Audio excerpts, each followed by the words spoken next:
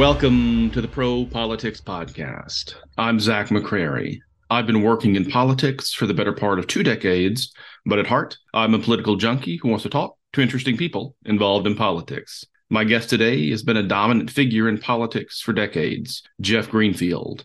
Early in his career, he was an aide and speechwriter to Senator Robert Kennedy. For years, worked with famed political consultant David Garth, and then transitioned into the media as a commentator for outlets including CBS, PBS, ABC, CNN, NBC. For decades, has been one of the smartest thinkers and writers on American politics. Jeff Greenfield, tell me a bit how you grew up. I grew up on the Upper West Side of New York to a dad who was a single practitioner lawyer, a mother who was a housewife, but then went back to work as a teacher when it came time to pay for college. I grew up in a family that was interested in politics, interested in ideas, went to the public schools of New York. One of them was the Bronx High School of Science, where I proudly graduated in the lower half of my class because most of the class was inventing time machines and challenging experts on particle physics. I almost flunked every science course I took. So you ask, why did I go to Bronx Science? Because it was a public school for allegedly gifted kids. It was better than going to my neighborhood school. My dad was involved in a local Democratic Reform Club, the first club that actually won an intra-party election against what was then the official Democratic machine. They were traditional New Deal liberals. When I was 12, they joined a summer community that was founded back in the 30s by Norman Thomas socialists, young socialists, as a place where people of modest means could vacation for the summer. So I was surrounded by people who talked and thought about public policy. And do you remember some of your earliest political memories? Well, the first one, I realize this age may sound ludicrous. When I was 9 years old, the New York Yankees are responsible for my political obsession. We spent the summer at my grandfather's cottage, and my dad would come up like Thursday night. Otherwise, it was me and my mom and my little sister. And I would listen to the Yankee games on radio every day because we didn't have a TV. And one day, my mom said to me, you can't have the radio today. Why not?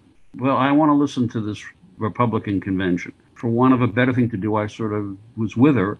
This was the 1952 Republican convention, which was a knockdown, drag-out fight. I mean, brawls on the floor, credentials challenges. I didn't know what was going on, but I knew this was kind of cool. You know, what was this? And I got intrigued enough so that when the Democratic convention rolled around and I had to go to sleep, I said, make sure you wake me up to tell me who was nominated. It may have gone to a third ballot. I can't remember. But anyway, I was hooked. And election night in November, having heard about all the excitement from 1948, I got my parents to agree to let me stay up because I assumed it would go late on into the night. Well, by 8 o'clock, it was clear that Eisenhower was winning a landslide. And they said, okay, you can go to sleep now. And I said, wait, but what about the last minute shifts and who's going to win what? No, it's over. But from then on, I was a political junkie. In fact, in 56, I was spending the summer with my folks up at that summer community. And a friend of mine and I sneaked into the house of a guy who wasn't there. He had one of the few TVs up there so we could watch the Democratic convention. It stuck. I thought politics was both significant, important stuff, and vastly entertaining. Yeah, I never stopped getting interested. I remember when I was 11, the New York governor's race, one of the closest in history, between Averell Harriman and Irving Ives. In 56, I actually went to stuff envelopes for Adlai Stevenson. We did carry the west side of Manhattan, not much else. I remember very early discovering, this has been overtaken by technology, that after a big election, like a presidential election or the midterms, the Thursday edition of the New York Times carried pages of results, every significant and even insignificant race, and I would devour them. The same way that on Sundays, I would devour the sports section of the New York Times because in those days they printed like the batting averages of I think just about every player. in my generation, there's a really interesting link between people who followed baseball very early and people who followed politics very early. I'm not sure why, but I found that to be true. And I don't think it's true of younger generations because other sports have surpassed baseball. But when I grew up, New York had three baseball teams. The Yankees always won. And baseball was the national pastime. And there's as yet unexplained link there. So you've described someone interested in politics in depth at a very young age, but how do you decide you want to work in politics? How do you get a foot in the door? By the way, I wasn't the only one who thought that politics would intrigue me. I remember when I was 17, I think it was my parents gave me The Making of the President in 1960. And I remember my mom saying to me when I was in college, well, you can't get to be president because you're Jewish and all, but you could become Ted Sorensen. You could become an aide to a president. The way this happened to me, which is one of those reasons I've always believed that fate and the smallest kind of accident have enormous impact. It's the subject of a number of my books. So I went to college. I was editor of my college paper. Because of that, I got interested in issues like civil liberties and freedom of press and constitutional law. Went to law school. Thanks to a scholarship, I went to Yale and did well. And I learned my senior year that the office of Robert Kennedy would hire one law school graduate as kind of a clerk, a fellow, whatever you want to call it. And I believe that I think they only interested in Harvard and Yale people, which is unfortunate in a lot of ways, although I guess fortunate for me. So I was competing for a Supreme Court clerkship because if you're in law school, that's allegedly the top of the ladder. Thank God I didn't get one. I thought, yeah, this would be an interesting thing, going to work with Kennedy. And I'll tell you exactly how I changed my mind about him in a minute. So simultaneously, I was trying to get into this seminar, third-year law school seminar that was packed full. I went to the teacher. I said, I really, really want to do this. He said, well, I'll tell you what, come tomorrow and we'll see how you do. And I was loaded for bear. I really worked hard on it. As it happens, that teacher had been a law school classmate of one of Robert Kennedy's legislative assistants who called him the next day to check on me and got a very positive and highly unrepresentative report. And that's how I wound up right out of law school working in Robert Kennedy's office. I am reasonably sure that had I gotten the Supreme Court clerkship, I would have taken it out of a misguided notion of, well, that's the best thing you can have. But in terms of what I was interested in, really fortunate that did not happen. Now, when Robert Kennedy first appeared on the scene, my parents, like a lot of liberal Jewish people, had a lot of suspicion about Bobby Kennedy. He'd worked for Joe McCarthy. He seemed to be a kind of a Inspector Javert prosecutor. And he was very Catholic, and anti-Catholicism is the anti-Semitism of a lot of liberals. I mean, had so many kids. So when he came to New York to run for Senate, my inclination was not to vote for him. He was a carpetbagger. And then I saw one of his commercials, which were basically Q&As, and they weren't speech. And he was talking to a bunch of college students. One of them said, well, aren't you using this as a stepping stone to the presidency? And instead of saying what 99% of politicians would have said, I haven't even thought about that. He said, let's say you're right. I'm going to have to be reelected. I won't be reelected unless I've done a good job. And then in 1972, if I decide to run, I will have been a good senator for 8 years. I don't see how New York loses. And I thought, that on the bullshit measurement, that's pretty low. And then early in his Senate, the first few months, he had given a series of speeches about poverty where he was not following the normal liberal line. He was talking about in the ghetto, black men might have been looking for work and a good job. We've given them a welfare check and told them we have nothing useful for them to do. He was talking about poverty in a way that was different, that recognized that welfare was not only angered the people paying for it, but it demeaned the people who were getting it, and that jobs were the key. And I just thought this guy was thinking in a very different way. By 1967, when I graduated law school, he had also broken with the war. As someone who was around the U.S. Senate of the 1960s, a time of some real legendary figures, by this time you'd been a political junkie yourself for years. So aside from Senator Kennedy, who were some of the other senators in your time as a staffer who you saw up close and personal that made an impression on you? I'm laughing because one of them that made an impression, but not the way you mean, was Russell Long of Louisiana, who I remember as an aide, you were allowed to go on the Senate floor, sit next to a senator when he's giving speeches, and I saw Russell Long clearly several sheets to the wind. He had a drinking problem. Of the other senators, I have to run this through in my mind. Most of my time was spent writing speeches. I did not have a job that Peter Edelman did of working with other senators and their staffs I know that George McGovern just seemed like a really good guy. Robert Kennedy said about him, he's the most decent man in the Senate. And he amended that by saying maybe he's the only decent man in the Senate, although he didn't mean that. Jacob Javits was a real, very hard worker and also a very, very serious. Somebody said about Jacob Javits, if you ask him what time it is, he'll tell you how to make a watch. He was a real liberal Republican back in the days when there were real liberal Republicans. Robert Kennedy was such an inspirational figure and understandably has been lionized after his tragic death, but he was also a very savvy political figure. Sometimes you'll see him described as perhaps the most politically savvy or the best political instincts among all the brothers. Amidst all the inspirational speeches, were there times you saw flashes of Robert Kennedy, the political operator, as well?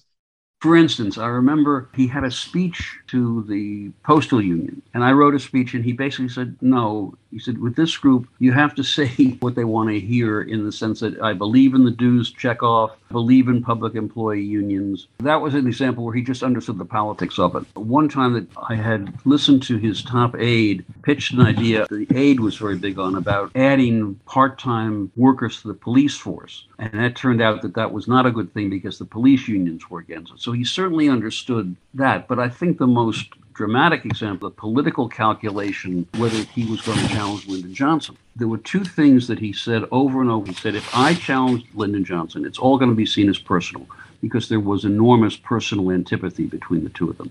It's never going to be taken as an honest challenge about Vietnam or the fact that the country was tearing itself apart. And the second thing that he was really concerned about was that he said, if I run, it's going to split the party.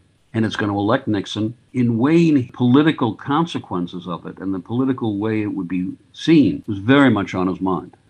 On April 4th, 1968, Martin Luther King Jr. is assassinated. On April 5th, Robert Kennedy delivers a speech that many consider one of his more compelling, enduring speeches. He does give an off-the-cuff speech that night of April 4th to a crowd in Indianapolis, the night of the assassination that is also very famous, quoting Aeschylus, that many people are familiar with. But the speech he gave the next day in Cleveland is considered by many to be one of his finest. You were among the small group of aides involved in that process. What stands out to you still to this day from that 24-hour period? The speech was worked on by Adam Walensky, his chief speechwriter, and I was writing stuff, and I think Ted Sorensen back east was contributing. He came into my room after giving that very famous speech in Indianapolis, and the first thing he said was, that Oswald fellow set something loose in this country. It was the only time I ever heard him reference his brother's assassin. It was clear that what he said that night on April 4th had stirred up memories because he also referenced in that ad-lib speech the fact that his brother had been killed and he'd been tempted to hate. I have some very sad news for all of you, and that is that Martin Luther King was shot and was killed tonight in Memphis. Martin Luther King dedicated his life to love and to justice between fellow human beings. He died in the cause of that effort. In this difficult day, it's perhaps well to ask what kind of a nation we are and what direction we want to move in. For those of you who are black and are tempted to be filled with hatred and mistrust of the injustice of such an act against all white people, I would only say that I can also feel in my own heart the same kind of feeling. I had a member of my family killed, but he was killed by a white man. But we have to make an effort in the United States. We have to make an effort to understand, to get beyond or go beyond these rather difficult times. My favorite poet was Aeschylus. He once wrote, even in our sleep, pain which cannot forget falls drop by drop upon the heart, until in our own despair, against our will, comes wisdom through the awful grace of God. What we need in the United States is not division. What we need in the United States is not hatred. What we need in the United States is not violence and lawlessness, but is love and wisdom and compassion toward one another, feeling of justice toward those who still suffer within our country, whether they be white or whether they be black. It was clearly a moment that had hit him very hard because he couldn't help but think of the fact that he'd lost a brother to that. And it was why the speech he gave the next day in Cleveland was so centered on what he called the mindless menace of violence. And there's an interesting thing about that. In the speech, he says, "What has violence ever accomplished?" And Bill Buckley wrote about that. Well, in fact, it's accomplished a lot in many horrible ways. And part of the wretched irony of that is that his death was a kind of refutation of that belief. I mean, what violence did was to deprive the country of a potential president and at the least a young, vibrant, original thinker who would have had influence in the Democratic Party and in American politics for God knows how long. He was 42 when he was killed. And so for me, the eloquence of that speech, and I can say that because I was not the principal author in any way, was countermanded in a way by the horrible reality of what happened a few weeks later. And it was a 10-minute speech tackling themes of violence and racism and discrimination and opportunity. Is there a stanza in the speech that was and is most meaningful to you? One of the parts in that speech is where Kennedy talks about the violence of institutions, meaning a system that deprives people of work, an unfair criminal justice system. That part of the speech is in some ways quite radical because he's not just talking about people who go out with guns and knives, but he's talking about the institutionalization of violence. But this much is clear. Violence breeds violence. Repression breeds retaliation. And only a cleansing of our whole society can remove this sickness from our souls. For there is another kind of violence, slower, but just as deadly destructive as the shot or the bomb in the night. This is the violence of institutions, indifference, inaction, and decay. This is the violence that afflicts the poor, that poisons relations between men because their skin has different colors. This is the slow destruction of a child by hunger, and schools without books, and homes without heat in the winter. And this, too, afflicts us all. And the other part is what it means when you teach somebody to hate. It's all written, by the way, when you teach a man to hate. This is 1968, the end when the appeal is to become brothers and countrymen once again. You wouldn't write the speech that way because it's gender specific, but that's 50-something years ago. There is something that I think is often a misconception that prior to his assassination, Senator Kennedy was on track to become the Democratic nominee for president in 1968 or had a good chance to go win it at the convention. Tell me if I'm wrong, but my read on it has always been that by June 68, Humphrey had the institutional support to win that nomination. Can you set the record straight in either direction? It would have been a real uphill fight.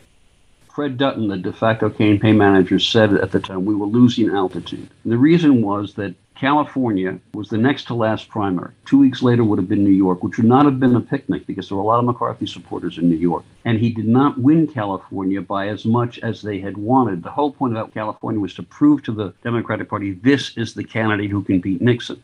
And his victory over McCarthy was under 50%. And more to the point, in almost all of the states in 1968, the delegates were not selected in primaries. It was a closed system. In places like New Jersey, Pennsylvania, Ohio, and Michigan, it would have been very tough to dislodge those delegates. After 40 years, I wrote my version of how he might have won, a book called Then Everything Changed, which are 3 alternate history stories. And the one that I spent most time on was Bobby, had he survived. And it would have meant challenging the unit rule in which some states gave all their delegates to whoever got the most votes. If you win 50% of the delegates, you get 100%, which the Democratic Party had supposedly outlawed. There were some delegations there that were segregated, Mississippi and Georgia, I think. There would have been an effort to embarrass Humphrey, who after all had become famous with his 1948 civil rights speech by pointing out that his nomination would come with the support of segregated state delegations and unfair delegate rules. So the question is, what the strategy would have been was to go around the country, stage huge rallies, maybe even stage mock primaries, but try to prove to the Democrats that this was the winner. And it would have hinged on whether or not any chance would have rested on Mayor Daley coming out for Kennedy. There's a book that suggests that that would have happened. You have to think about how that would have changed the whole Democratic convention had Richard Daley been a Bobby Kennedy supporter rather than throwing the cops at demonstrators who would have been much reduced in number because it was a chance for a peace candidate to win. That's a long-winded way of saying the odds were against him. Fred Dutton told me at one point he thought that Bobby would take the vice presidency if Humphrey offered it, because he said he's a Roman and he goes where the power is. I don't know how much power there would have been. You know, you can play out all kinds of different scenarios, but I think the odds were against it, but they were not impossible. Had he survived an assassination attempt, I think the whole dynamic of the race would have changed in the same way that Ronald Reagan, having survived an assassination attempt, was the recipient of enormous goodwill. I mean, 8 weeks after King, for Bobby to have survived, it would have been a kind of, oh, thank God, we almost lost him. That's my best reading of it. And in your role as a speechwriter, what kind of feedback would you get from Robert Kennedy? What type of eye did he have for his own speeches? One of the things about him that was most impressive was that, while he was not in a formal sense an intellectual, he drilled it down. He did not accept the obvious. So if you contrast the way Bobby spoke about poverty with the way most conventional liberals did, you'll see the difference. The very first I was on his staff, he had me come to an education committee meeting. They had just a couple of years ago, the first federal aid to education law had been passed. And Bobby was hammering the head of the Office of Education, it wasn't a department at that point, to say, how come the IQ of black kids goes down between third and sixth grade? What's happened with all this money? So it wasn't enough to say, okay, let's spend a lot of money on schools. He wanted to know what was going on in those schools. Why weren't the kids most in need being reached? And that's pretty much how he thought about a lot of issues. The great speeches he gave about poverty and jobs, which were not that's mostly Adam Walensky's work, show you a guy thinking through the core of these issues. And so he would look at a speech, he'd say, where does this come from? Or, well, have you talked to... He had a whole range of people, he would reach out because he was a kind of a would-be president in exile. He'd say, why don't you call? And he would name an education expert or a poverty expert. And that's what I got from working with him. You were a speechwriter for Senator Kennedy, for also for New York Mayor John Lindsay. Do you have a theory on what makes the right symbiosis between the speechwriter and the speaker? Yes. The basic thing is that you have to understand the thinking and the preference of the speech giver, because you can write a great speech, and if it doesn't fit the speaker, it's going to sound all wrong. I mean, the extreme example of this is Trump. When he's reading a speech that Steve Miller is writing, he's bored to tears. Just like he's reading a manual from a computer. And then when he gets to talk about his own rather odd worldview, he becomes alive and he tells stories. He makes insults. I think I'm remembering John Glenn when he was running, gave us some speech. He was going to quote some poet. It just didn't work. Not because he wasn't a smart guy, but that's not the kind of language that John Glenn would normally use. You have to listen to this person and get some sense of how that speech giver would be comfortable talking. I guess in a way, it may sound like it's like designing a suit for somebody. The suit has to fit the body. It can be the most beautiful suit in the world, but if it doesn't fit the body, it's not going to look good. That's, I think, the same thing with a speech, which is why it's generally not a good idea to write a speech without knowing the speech giver, or at least being familiar with what the speech giver thinks. There's a great short documentary on YouTube. I'll put a link to it in the podcast show notes. A 10-15-minute documentary about David Garth, narrated by Jeff Greenfield. David Garth, widely considered the first real political consultant, the first real media consultant as we'd recognize them today. Famous for writing ads, including coining the phrase, the second toughest job in America, for New York City Mayor John Lindsay. Jeff, how did you connect with David Garth? What did you learn from him? So after Bobby died, I went to work for John Lindsay, basically because I think he was the only other white guy who could talk to black folks. That may be an exaggeration. So working with Lindsay, when he was running for re-election, his media guy was Dave Garth, this pugnacious kind of a street fighter of a guy. And after the campaign, David said, why don't you come work with me? I know you want to write. In even-numbered years, there'll be a lot of work, and in odd-numbered years, there may be less, and then you'll have more time to write. So I spent 6 or 7 years working with Garth, writing commercials, strategizing on debate, working on speeches. did a whole bunch of campaigns, and it taught me, I think it was really great experience for when I then became somebody who covered campaigns, because I thought I understood something about what goes on literally behind closed doors and how you think about campaigns and how you use language. And I'm also proud that we would have probably not survived today because we did, for ads, I know this sounds odd, we did pretty substantive stuff in our campaigns. One of the things Garth believed was that since people were going to see these commercials over and over, load them up with facts, put a lot of words on the lower third of the screen, because people are going to see these ads repeatedly and they'll take away something different each time. We also, and I think this was something impressive about Dick, because he was always seen as this kind of bare-knuckled fighter. One of the people on his staff was in effect a kind of an ombudsman. It was her job to vet the commercial scripts, and if she thought they could not withstand scrutiny, she said, no, you can't do that ad. That's not right. So the idea of just saying anything we felt like was not how we worked. We didn't focus group. The way we did slogans was that we both smoked cigars. I would sit in Dave's office or lie down. We'd smoke and talk and play with a slogan until we came up with something. And one of the things Garth was famous for was the longest slogans in the world. It wasn't Make America Great Again or whatever. I'll give you an example, Zach. In 1974, we took the campaign of Hugh Carey, a Brooklyn congressman, running for governor, and he was running against the candidate that both the reformers and the regulars wanted. Fortunately, Hugh Carey's brother had an oil company, and under the rules of those days was able to throw a lot of money at the campaign. But the commercial, our point in the commercial was Carey as a congressman had done a lot, and this other guy, Howard Samuels, really didn't have much of a record. And it was the Watergate year. So the slogan was, this year, before they tell you what they want to do, make them show you what they've done. I, immodestly, will tell you that's a commercial works on a lot of levels. This year, meaning Watergate, you have a right to be skeptical. Show versus tell, right? What you tell writers, don't tell, show. And they, meaning this amorphous group of whoever they are. This year, before they tell you what they want to do, make them show you what they've done. And then the congressman's record was the feature of the commercials. A longer slogan. The year before, in 1973, we did the campaign of Tom Bradley, running for mayor of Los Angeles, a black councilman, former cop. He had lost the campaign in 1969 to a race-baiting bigot, Mayor Sam Yorty. He run for many other offices. He always was looking for something else. And we also were going right at the fact that we knew that a lot of voters had, spoken or not, there were prejudices that had to be dealt with. One of which was, well, blacks, welfare, you know what that is. So the slogan, honest to God, Zach, the slogan for Bradley was, isn't it time we had a mayor who wanted to be mayor? Vote for Tom Bradley. He'll work as hard for his paycheck as you do for yours. You see what that slogan is trying to do, emphasizing hard work. The single ad I'm most proud of having ever done was an ad for Bradley where he looks at camera. He says, the last time I ran for mayor, I lost. Maybe some of you thought I'd favor one group against another, but I couldn't win that way because Los Angeles has the smallest black population of any big city in America.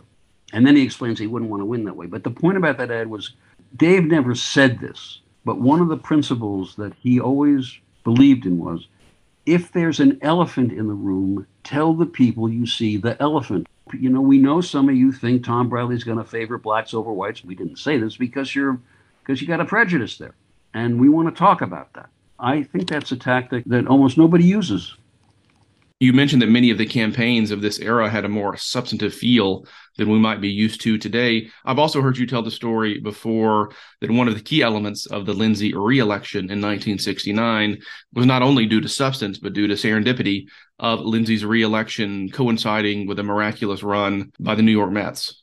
Well, it was a very tough year for Lindsay. There'd been a brutal teacher strike. There'd been a police strike. There'd been a firefighters walkout. There'd been a lot of stuff.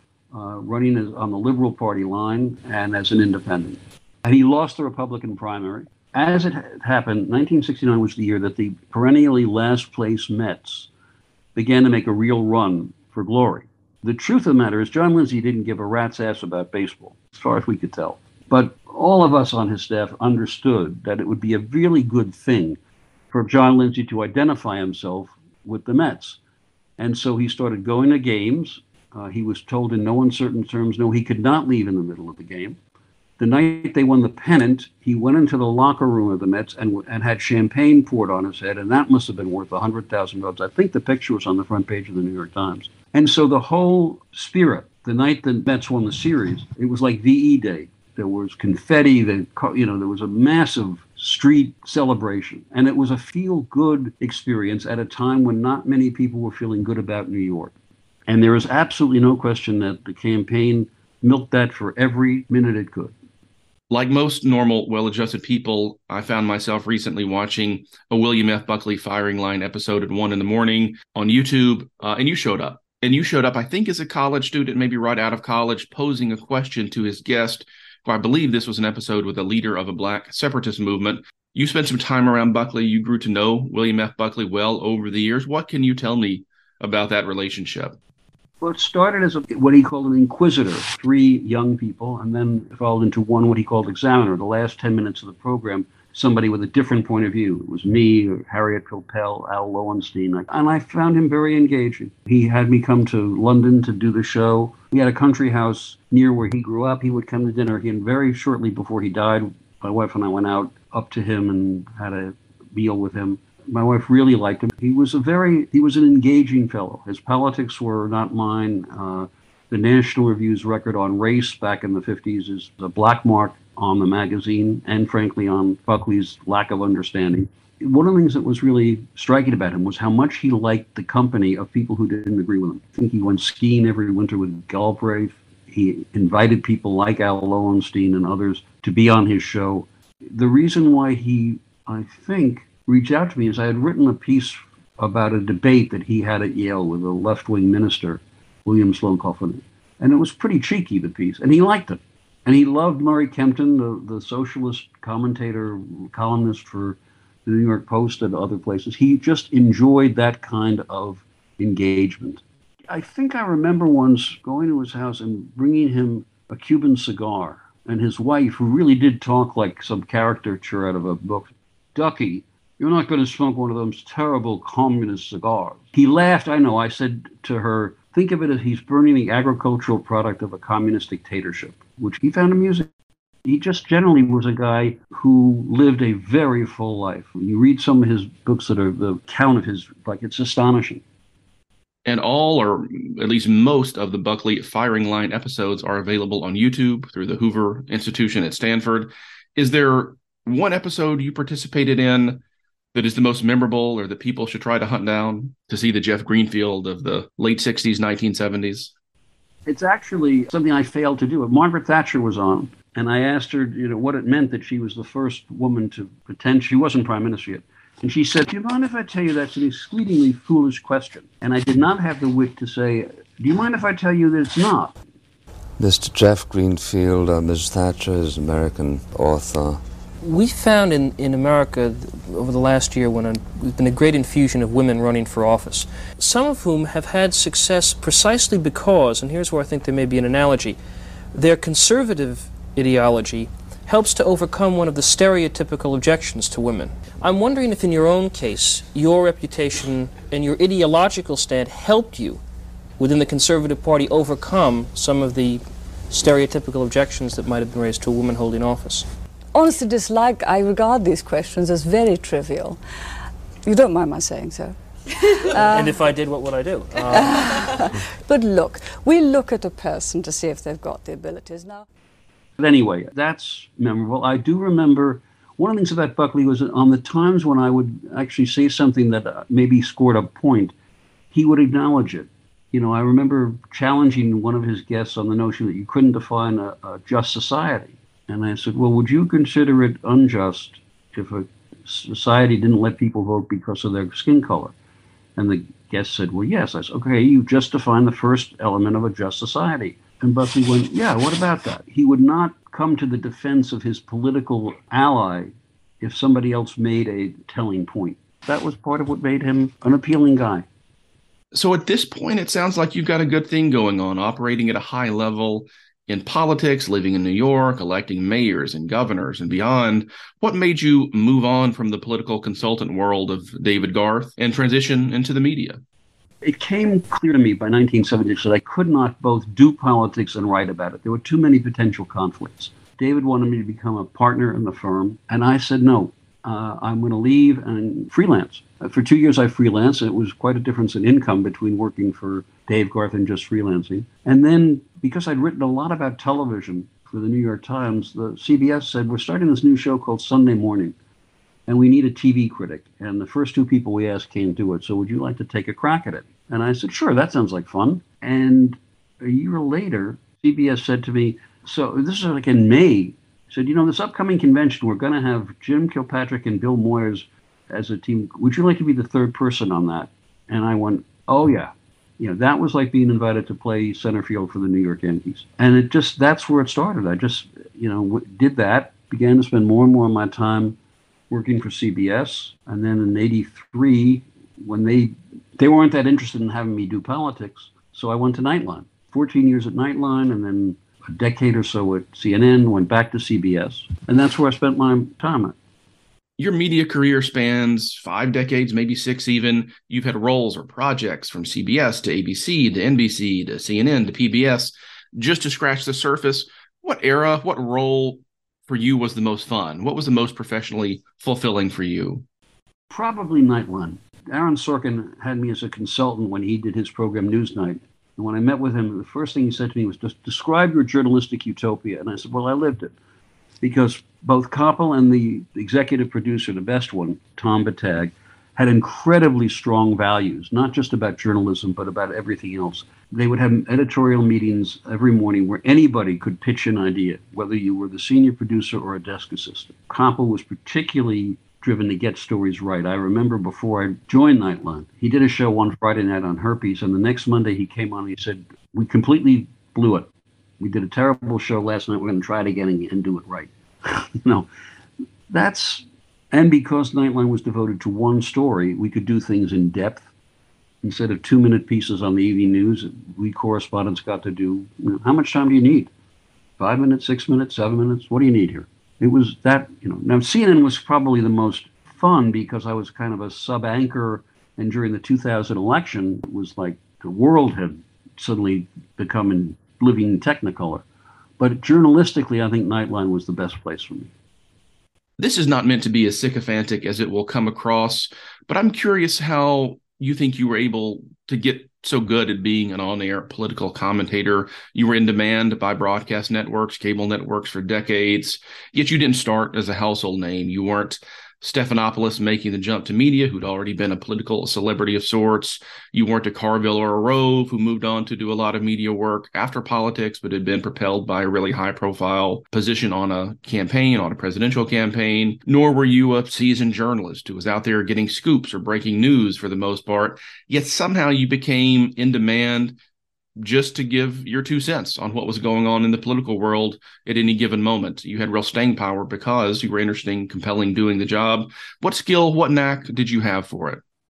I don't know how to answer that question. I just hung around. I think it's, if you're still allowed to quote Woody Allen, and maybe you're not, I think he said 80% of life is just showing up. One of the things I do know is because I wasn't trained as a correspondent, I don't have the jut jaw. I don't have that kind of look. So basically what I would try to do when I would do either pieces or analysis is just talk to people without over-dramatizing it. I think I was, because I was a writer, conscious of not speaking in cliches. I did use a lot more humor than a lot of my colleagues did, because I think humor is a teaching tool. I was able to stay reasonably gainfully employed for several decades. I'll tell you, I'm laughing because early on, I gave a talk to some journalism society, and during the question and answer period, someone got up and she said, I'm always glad to see you when you're on TV. And before I could puff myself up, she said, because it's so obvious you weren't hired because of your looks. I said, gee, thanks. But I think there is something to that. I didn't have the chops of a wartime correspondent or somebody who could deliver dramatic, compelling prose. So I just talked plain English. I wrote plain English, and I did immodestly come with a fair amount of political knowledge. What piece, what segment you were a part of got the most reaction? It's a very good question. I mean, the pieces that, for instance, when I went back to CBS, I did a piece about doo-wop music. music of my youth, which I'd actually written part of a book about.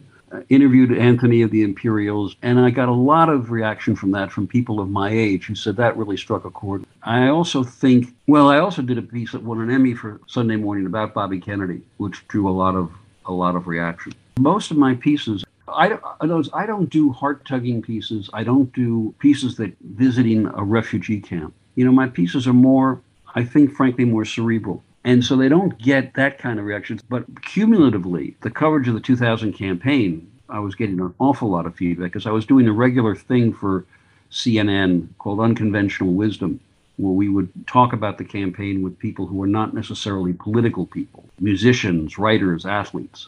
And I got good response from that. What are your pet peeves that you see from TV pundits today? Not thinking about accuracy of their analysis necessarily, but what's a habit or a crutch, something that you hear someone say, irrespective of ideology, that's an automatic eye roll from you? Iconic. People now cannot report the death of any semi-well-known person without saying iconic. The word has crept into the vocabulary of broadcasters, and it's teeth-rattling to me. It's a pet peeve, right? I'm allowed to be irrational. I just find that annoying. I also find when I watch the NBC Nightly News and they go to a correspondent in the field, the correspondent is, I believe, legally required to begin every answer with, "That's right, Lester." Once, I want to hear a correspondent say, "Actually, you're completely missing the point." Probably wouldn't employ much, and nothing against Lester, So there are little quirks like that. The other one, as long as you've asked, and this pops up in print more, is the word suddenly. Suddenly this happens. Now, an avalanche happens suddenly, but I'm not sure that a change in the political climate really often happens suddenly. There are, the other one? How such and such changed this forever. How do they know it changed it forever? Really? 20,000 years from now? It's still going to have changed that way? These are little quirks of language that set the teeth on edge. You are a different breed of pundit in that you had a grasp not just on the political rough and tumble, but also were more hip to pop culture throughout the 70s, 80s, 90s, and beyond. You're conversant in the Grateful Dead. I read a piece of yours from the 90s where you quote the contemporary political philosopher Homie the Clown. Do you still feel plugged in on that front? Has the ship sailed? Certainly don't feel plugged into the current pop culture. No. So I have to reference it in a much broader way. One of my favorite pieces I ever wrote was for Slate magazine back in 2008 called "Why Bugs Bunny Always Beats Daffy Duck." That if you can, in a presidential contest, figure out who's Bugs and who's Daffy, you're going to know who wins. That's an example. I can remember when Clinton appointed Ron Brown Secretary of Commerce, after all this talk of change and all, it was, a consummate insider. And I did quote, "Meet the new boss, same as the old boss." But these are references from my musical taste. I mean, I don't think I'd be particularly good if I tried to reference Lil Nas or, even Beyonce, because I don't follow that stuff now. But it served me well because sometimes that's a very good communications tool. I'm sure more than once at the end of a campaign I have observed what a long, strange trip it's been. And sometimes you can do that because there are some folks like the Beatles, and even to some extent folks like the Dead, have resonance beyond a particular period. But certainly I'm not plugged into this pop culture, no. What are you working on now that you're the most excited about? Not much. I've stepped back from TV. They don't have room for me. I'm just working on stuff with politics. There are two different projects that are just born that I might or might not have a role in, but they're way too amorphous for me to describe. I'm content with working less than I have. I'm 79. My view of this is expressed by Billy Wilder, the great director, writer, who at a dinner in his honor, I guess he was 90-something, instead of a speech, he just told this story. He says, a man goes to a doctor, and he says, "I can't pee. I have the same urges. nothing." The doctor says, "Let me ask you how old you are." The man says, "I'm 93. The doctor says, "You know what? You've peed enough." And that's how I feel about it. I don't have any major, will I get inspired at some point? There were a couple of satirical books I started and then filed away when Trump became president. Tom Lehrer said that he gave up satire when Henry Kissinger won the Nobel Peace Prize. I sympathize with that. I wrote a bunch of alternate history books, and when Trump emerged, somebody said, "Well, why don't you write the alternate history of this?" I said, "I can't. This is the alternate history." Given your pop culture background, sensibility, some of the interesting experiences I know you've had, let me throw two or three short things at you as we close to hear you talk about a bit. I'll start early 1971, Madison Square Garden. You were at the first Muhammad Ali versus Joe Frazier fight, dubbed the fight of the century. Can you paint a picture of what that was like? Single most powerful event I've ever been to. Conventions, debates, inaugurals, whatever. Walking into the Garden, thanks to Dave Garth, we got in some decent seats. The emotion was, 2 people died of heart attacks during that fight in the audience. And when the 2 of them came, when Ali and Frazier came in to meet each other at center ring, it felt like the Garden was pulsating. Just the sheer intensity of that moment is something that I've never seen equaled at all. I was all for Ali. I'm no boxing expert. It was the knockdown that decided it. I think Ali had never been knocked down before, and I'm not sure about that, but I think that was the first time he'd ever been knocked down in a fight. Give me the Jeff Greenfield go-to order at the famous Upper West Side Jewish deli, Barney Greengrass. If I'm in the mood for a certain kind of meal, yeah.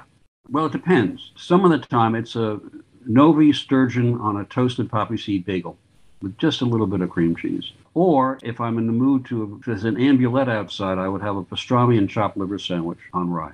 I mean, I always make it a point when I'm back in New York to go to Barney Greengrass. And a couple of times we've had Gary, the grandson who owns it, they will ship. And for my birthday a year or 2 ago, my wife surprised me with a shipment of Barney Greengrass, Novi, sturgeon, bagels, rugula. Yeah, there's soul food and there's soul food. And for me, that's my soul food.